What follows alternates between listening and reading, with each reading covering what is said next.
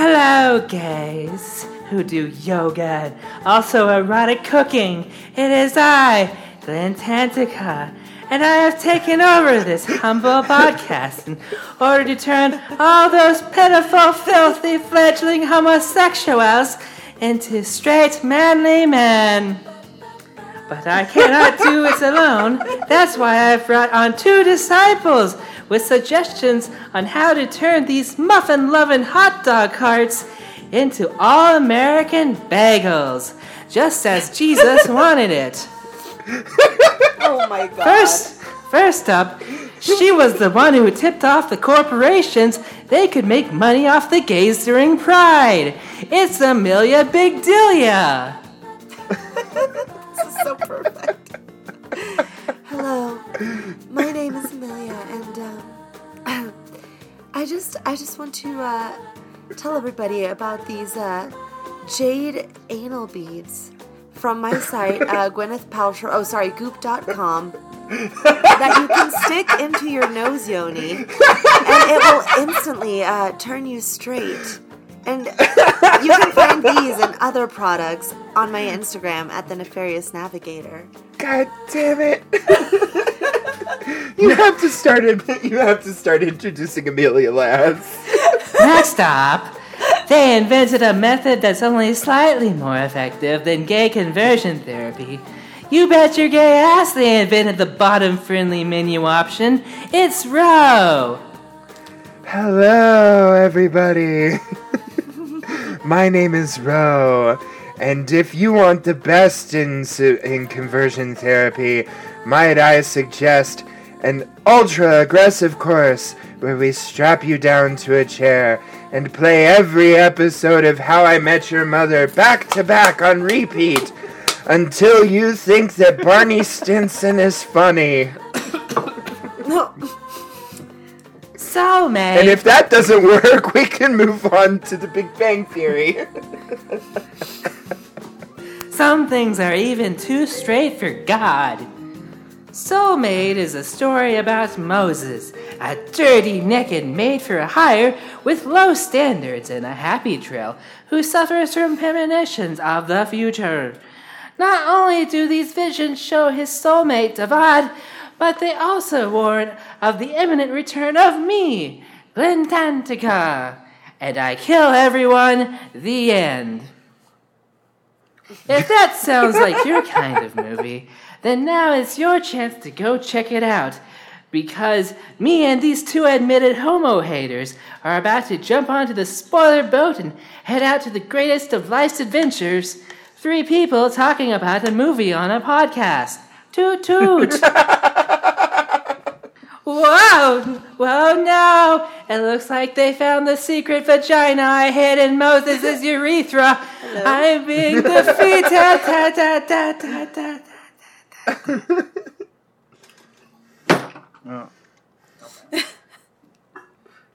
NATO? NATO, are you okay? Man, I only have so many dark berry Dr. Peppers left.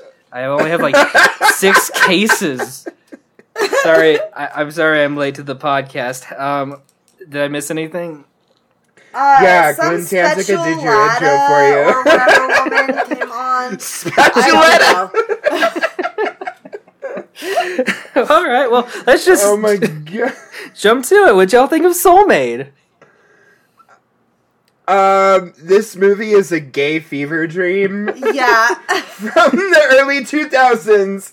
And part of me is like, ew, gross. And another part of me is like, I need to watch this on repeat for the rest of the week.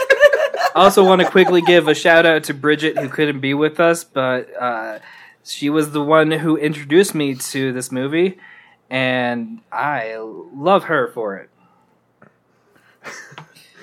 We love you, Bridget. What did you do to us? So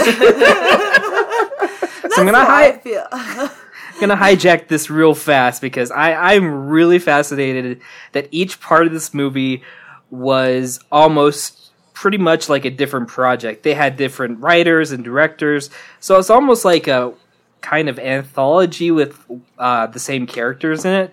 And you can kind of see the exquisite corpse of this movie. Yeah, it did kind of feel like exquisite they were corpse. the writers and directors were just given a prompt. Like, this is what's happening, and this is the part of the plot that you're at. Like, you're at the climax, or you're wherever, and just go for it. I don't know if they set out to write The Gay Exorcist, but that's kind of what happened. That scene cracked me up. He's just flinging from the fucking, like, the styrofoam soda cup.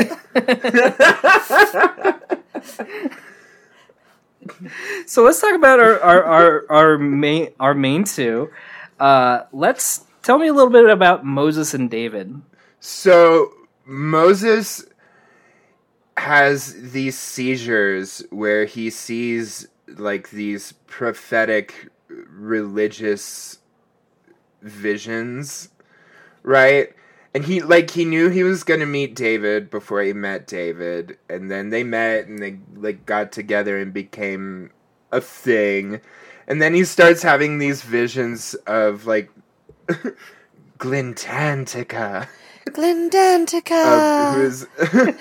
Who's apparently just a really evil straight lady who hates the gays. And sounds like she belongs in Charlie the Unicorn. Right? So, like, Charlie's really interesting, I think. Like, they tried to go the mental illness route with him, which I think is really weird. But this movie does have, like, the early 2000s, like, PC humor can kiss my ass kind of vibe. Oh, yeah. So, like, in that context, like, the character choices they made for Moses and other characters who I'm sure we're going to be talking about in the future, are, like, they make sense. There's also this scene that I really like, with Moses and David. The first time they meet in person, Moses just, like, basically, like, jumps and glomps on him and just, like, makes out with him, like, for what seems like forever. And they have, like, a flashback to it later on, but they, like, refilmed it, which I thought was, like, really great with, like, a spotlight on it. And I'm like, it could have been so easy just to, like, just flash back to that, like, one shot that she already had. But, like, it's the little things, you know? I also really like how David, our love interest, kind of becomes the protagonist as the movie goes along. They kind of, you know, switch roles at the end. Yeah. Yeah, I thought that was really cool. Same feeling. Like, you don't see that. I was like, it's really interesting when you watch a movie and then halfway through the movie you're like, wait a minute, who's the main character? And it's almost like the story in reverse, because it ends with him trying to get with who he thinks is his soulmate, but who his soulmate happens to be straight, you know, or at least like perceived straight. The goatee does not look straight, though. I'm sorry. Not in the slightest.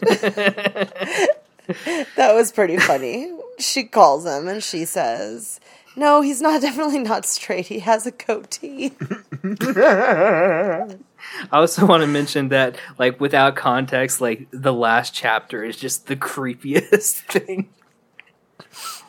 Actually, though, a gay guy going to a coffee shop and just, like, excessively buying coffee because he has a crush on someone, like, with no other context. Like, I'm so glad we have context. High school me might have engaged in similar behaviors. It's weird that makes, like, Moses's first attack on David, where he just, like, turns around and he's like, "The sponges were right." Like, it's weird that David's approach to Moses makes Moses's approach to David look like semi-normal. And, like, reasonable. And that actually reminds me, they also switched, like, viewpoints, because David originally was, you know, science and technology and numbers person. He's the person who really, like, suggested that Moses, like, seek, like, help, get medication for their seizures and stuff like that. But at the end, they're the one who is like who has like a belief system. He even goes to church to get help for the exorcist and stuff like that. So basically it's like an inverse character arc almost for both of them, or I guess like a mirrored character arc for both of them. And another thing about them, because like I feel like out of all the movies we watched, this one absolutely the crux of this movie fell on David and Moses and their ability to sell their relationship and what it could go through. So like this is coming from me. I did not expect to have emotions while watching this movie. Yeah, not at all. And David just keep on trying in the coffee shop with Moses, and to remind him of like who he is and stuff like that. And I'm just like, why is this a sad movie now? This is supposed to be a funny movie. At least it was only a sad movie for all of like 5 minutes. Yeah. Moses got 50 first dates. Yes. I think that's actually one of the good things about having like a director per chapter, is because I don't think the director of chapter 1, could have got the emotions out of me in chapter 4.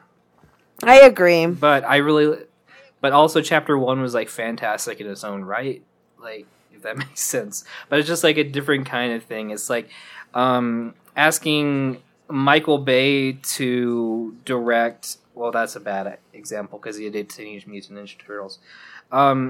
It's like asking David Lynch to direct a Teletubbies movie. No, that doesn't make sense. You know what I would love to see a David Lynch Teletubbies movie. Yeah. I am what I'm saying, though. Putting that energy out into the universe. But I get what you're saying, though. Like, different directors have different perspectives and viewpoints, and are able to pull from different experiences to inform the actors. I think that also speaks to the actors as well, and their ability to kind of like adapt to each director. This is like, so every chapter had a different director. Mm-hmm. Is that what you're saying? Yeah. That's really interesting. It felt way too cohesive, though. Like, a lot of the writers were the directors as well, though. So like they kind of like intermixed. that makes sense. And That's an interesting way to make a movie, though. I really like that idea. Let's move on and talk about Ruth, Moses' roommate, and magic vagina haver. Ruth. Was she annoying? Was she annoying or the most punk? Or both? No. Just annoying. Very annoying. Much annoying. How annoying. Wow. One of the only two female actresses. It's just, she seemed like... it's her and the barista lady at the end, right? That's it. Yeah. Wow! Way to have a gay movie with no women. How revelatory. How revolutionary. Such vision. Such vision. Vision. Tell me about Ruth and why you don't like her. She just felt a little too forced. Like, I kind of saw what they were going with, but instead of it coming off as authentic, right, it just felt forced. Like, I feel like John Waters does those kind of, like, grotesque, almost satirical, counterculture, like punk, like edgy characters so much better and more effectively. This just seemed like, I don't know, edgy for the sake of kind of being offensive and ruffling feathers, but not done in a funny way. Yeah, Ruth is what I was referring to when I was saying that this movie has kind of a PC culture can kiss my ass feel. Yeah, 1000%. So you could say they were going for like a mink stole, but they ended up with a theater kid who just learned how to say fuck, kind of. Precisely. Situation. Yeah. Or sing fuck, depending on the play. It's like it's like a fanfic writer who puts the word fuck in like every other sentence because they can. Like, I adore how foul she is, like, because not even Tiffany from Eating Out was like this foul mouthed or like devil may care at points. I don't think she's like I think she could have used like maybe a few revisions, maybe something besides like being obsessed with her ex to help define her, which she gets back with at the end. And overall, like, I think she was fine, in my opinion. That's just me. But I think that, like, she very much felt like she was an accessory. Yeah, I think accessory is a good way to put it. It's weird to me whenever writers put a character in who's like story adjacent but really only cares about themselves. Because like that was her whole character motivation. Like every scene she was in, she's like, I need you to stop for a minute and think about how your actions and like your issues and your depression are affecting me. To be fair, she did have the one good point to where he wasn't paying rent. Oh, yeah. Well, I mean... That one was fair. Yeah, but counterpoint, kill your landlord. Well, legally speaking... That was joke. a Definite joke. This was a joke. Do not kill your landlord. We at the Gay Echo podcast do not support any form of revolution, rioting, or killing of landlords. And that's what we're going to stick to. We do endorse the public shaming of landlords, though. Publicly shame your landlord today. So, let's talk about everyone's favorite, Glentantica. One of the greatest villains we've seen on the show, because she's an actual villain. First, how normal is it for someone who hates LGBT folk to own an LGBTQIA plus nightclub? I mean, I feel like it's probably a lot more common than people think. Because we live in the hellscape of capitalism and people will try to make money off of anything. True. I think that's one of the three things that's realistic for me in this movie. Where is she on the villain scale for you? Like, is this like Disney ripoff or like Puppet from the read along at your local library? Puppet from the read along, just based on voice alone. But she does have the power to harness the magic vagina, though. It's true. This is true. Like, when's the last time you saw a puppet in the library harnessing the power of a magic vagina? I mean, we don't know what's underneath those puppet skirts that your hand goes up. Oh, I did not. I do. Lots and lots of padding. I think Glentantica, like, I love the quotability of this movie. And Glentantica is like a big reason for I will say, about halfway through this movie, I just started going, pussy, pussy, pussy, pussy, vulva, vulva, pussy, pussy, pussy, pussy, vulva, vulva. And I could not stop. Like, probably for the rest of the night, I will just be, like, dancing around the house going, pussy, pussy, pussy, pussy. And my roommates are gonna be so confused. They're like, wait a minute. My boyfriend already thinks that I'm weird. He's about to be like... I also think that fun villains are, undervalued for some reason in the gay films we watched. And the fact that we never see her actual face, just a cartoon, makes me really want that to come true if we ever get like a Soulmate 2. Like, there's a face reveal. It's like Bianca... Surprise! It was me the whole time! But you know what I'm saying? Like, this... I think this movie could have easily just, been another movie where it's like, is it just me? Very sort of low-key romance movie.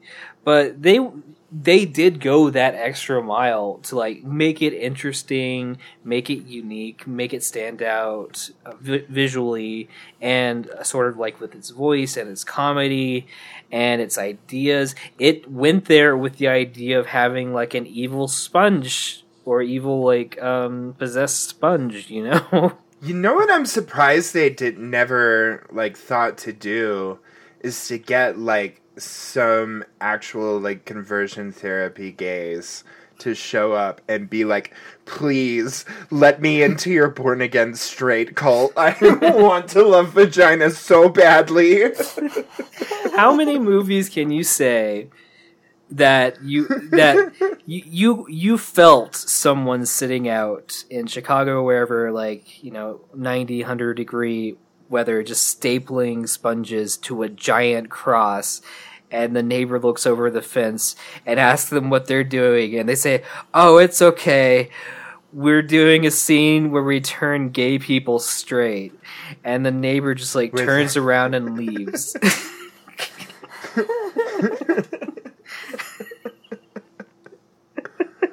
Oh, man. I will say, there's one nitpick I have, just from like a graphic design thing. They way overuse the, you know the symbol for a male for bathrooms? You know that symbol? Yes. They way overuse that in their graphic design. It is in everything. It's in the coffee. It's in the maid service. It's in the gay to straight service thing. Like, it is. Yeah, you're right. It is in everything. Yeah. I didn't even notice that until you said it, but you're right. It's like they subliminally want people to know that this movie might be gay. Wait, I'm sorry. This wasn't a heterosexual movie? No, you'd be forgiven for thinking that, but actually it's just a bunch of gay people running around going, pussy, pussy, pussy, pussy, vulva, vulva. I'm shocked. Truly. So what did you think of the pacing of this movie? Since it cut it into like chapters, and each chapter maybe wasn't the same length, do you think that this movie moved along pretty briskly, or did it kind of like lag for you? Like, how was the ride? I enjoyed it. Sorry, go ahead, Ro. No, you first. I was just going to say, like, I felt like the fact that it was kind of cut up into chapters like that, and each chapter very clearly had its own style, because it had its own writer and director. It kept the movie kind of fresh for me, and kept my attention a little bit more. I think especially with this being obviously like a lower budget film, not something that I would consider like particularly like well written or well paced if it had all been in one go. I think doing it the way they did actually like helped that a lot. Yeah, I was gonna say it felt long, but like I don't think there was anything wrong really with the pacing. It just felt long because it's an hour and a half long. Do you think this is more on the side when it comes to sort of like quality and entertainment value, more towards Yeti, or more towards like Eating Out 1 or Eating Out 4? I would say closer to like Eating Out 4. Like, if the makers of Eating Out had tried to make a film like Yeti, it probably would have turned out something like Maid. Yeah, I could see that. I'm okay with that. What do you think are the major negatives of this film for you?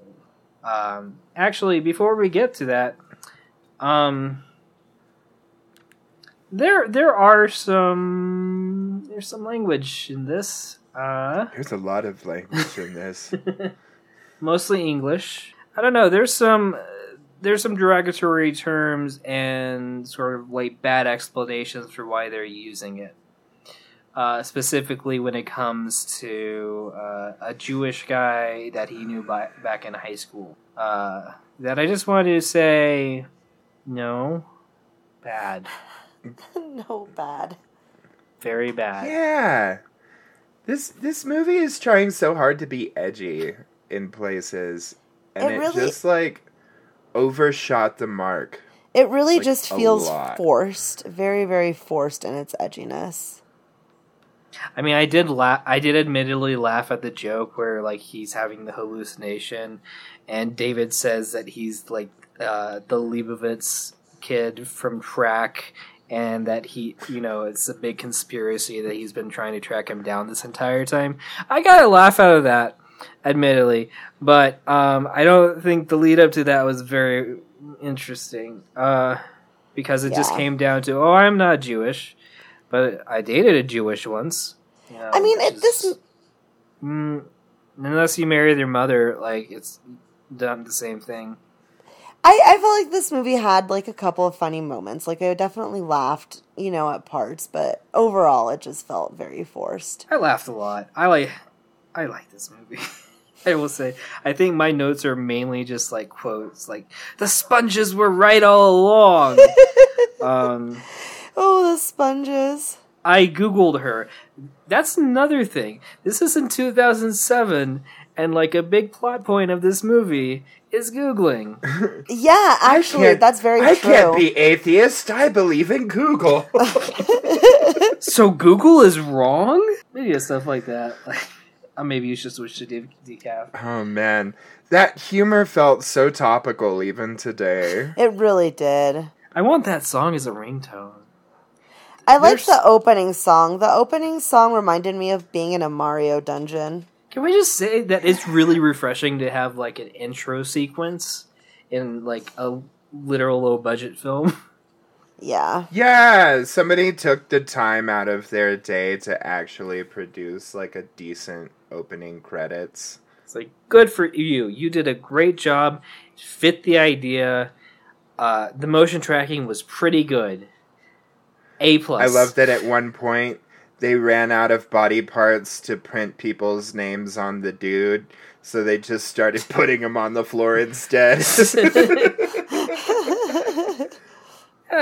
What do you think are the strongest aspects of this film? I think the disconnect between the visual language, to me, read as like every director had their own style, but it was fairly consistent in that all four parts felt like a weird gay fever dream. Mm-hmm. So, like, the consistency with the inconsistency in the visual style, I guess, was really interesting to me. I'm like, what is honestly the strongest thing in this? This is how little you like this movie. No, I didn't dislike this movie. I think, honestly, I think the way they broke it up was one of the biggest strengths because, you know, I'm sure, like, they knew how, like, doing it all in one go would read, and they went with a different solution that I think worked really well for this particular movie. What do you think it is the biggest kind of negative? Something that the filmmakers hopefully, like, took and grew with from this film? Honestly, we talk about a lot on this podcast how movies are a product of their time.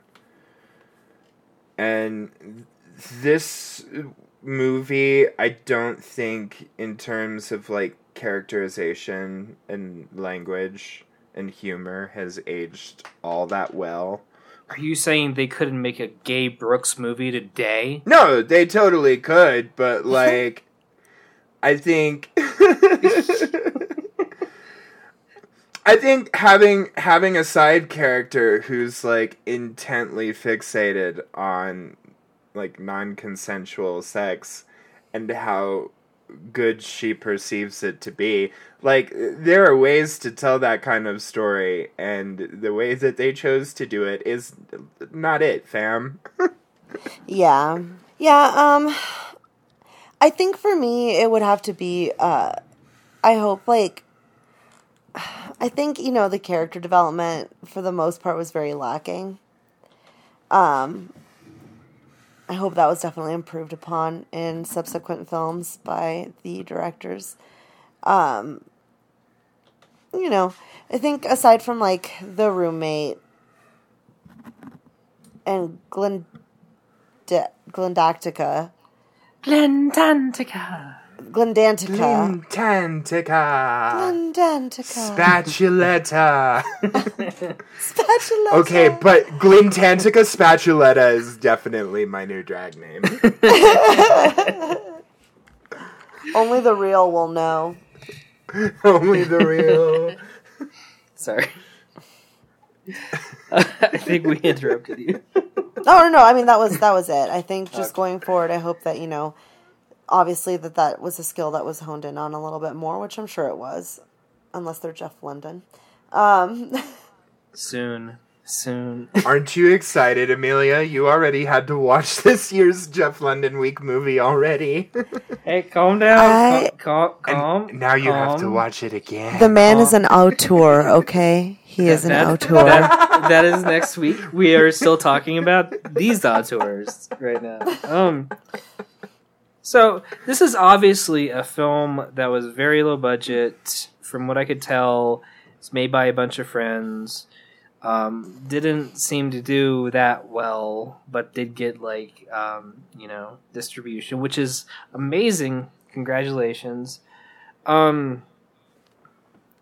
What do you think is sort of like, if you were a queer filmmaker, not saying that you aren't, but just like, you are a hypothetical queer filmmaker that I've just made right now. Like, your name is Devin. And you're watching this film.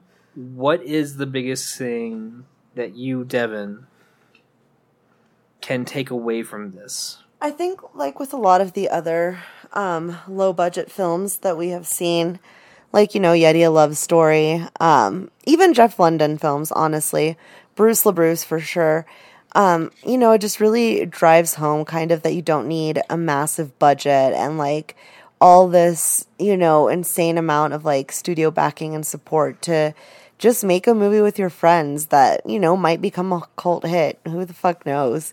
Like, you just got to go for it.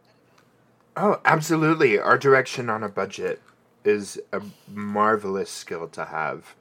To line the walls with dirty sponges is interesting to look at. It's not expensive to do. All you gotta do is rub some black paint into a sponge or rub some red paint into a sponge and staple it to a wall. And bam, you have a very interesting looking wall for not a lot of money. It's like the same principle, right, as the thong dress from Priscilla, Queen of the Desert. Yeah. Just go to Walmart, buy a whole bunch of thongs, and make a dress. It doesn't cost more than, I don't think, $7 or $8, that dress. With the matching handbag and headdress, Yeah. It's all about what you're able to do with the money you have and thinking outside the box to make something that's visually interesting. All right. Well, you know what? I think Maid might just be one of those films that's like, I'm glad we covered, just because I don't think it'd be covered that much elsewhere. And it's a cute little movie to me. But I think y'all should sum up your thoughts, because I'm not you, and me speaking for you would be very weird. Amelia, did this movie make you want to start your own cult of confused gay kids, or have a vagina inside of your nose? Well, I don't know if you know this, Nato, but in fact, one of my biggest dreams and aspirations in life is, in fact, to start a cult. But in all seriousness, no cap. Let's go. Vulva. Pussy. But yeah, I mean, in all seriousness, this movie was bizarre enough, and it, made me laugh enough that I would say watch it. It's worth like at least one watch. I love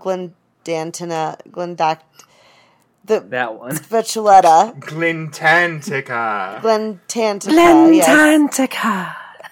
Her voice is probably going to be an earworm in my head for like the next couple of weeks. I'm probably going to be running around work being like, Glintantica, and people are going to be like, what the fuck is wrong with you?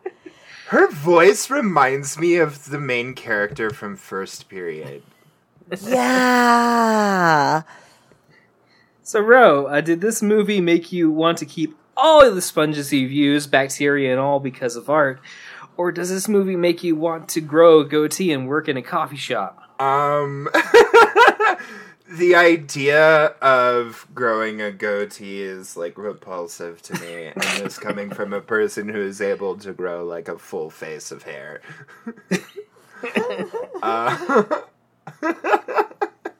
No, this movie is alright. I mean, it's definitely worth a watch. If you can get over the whole,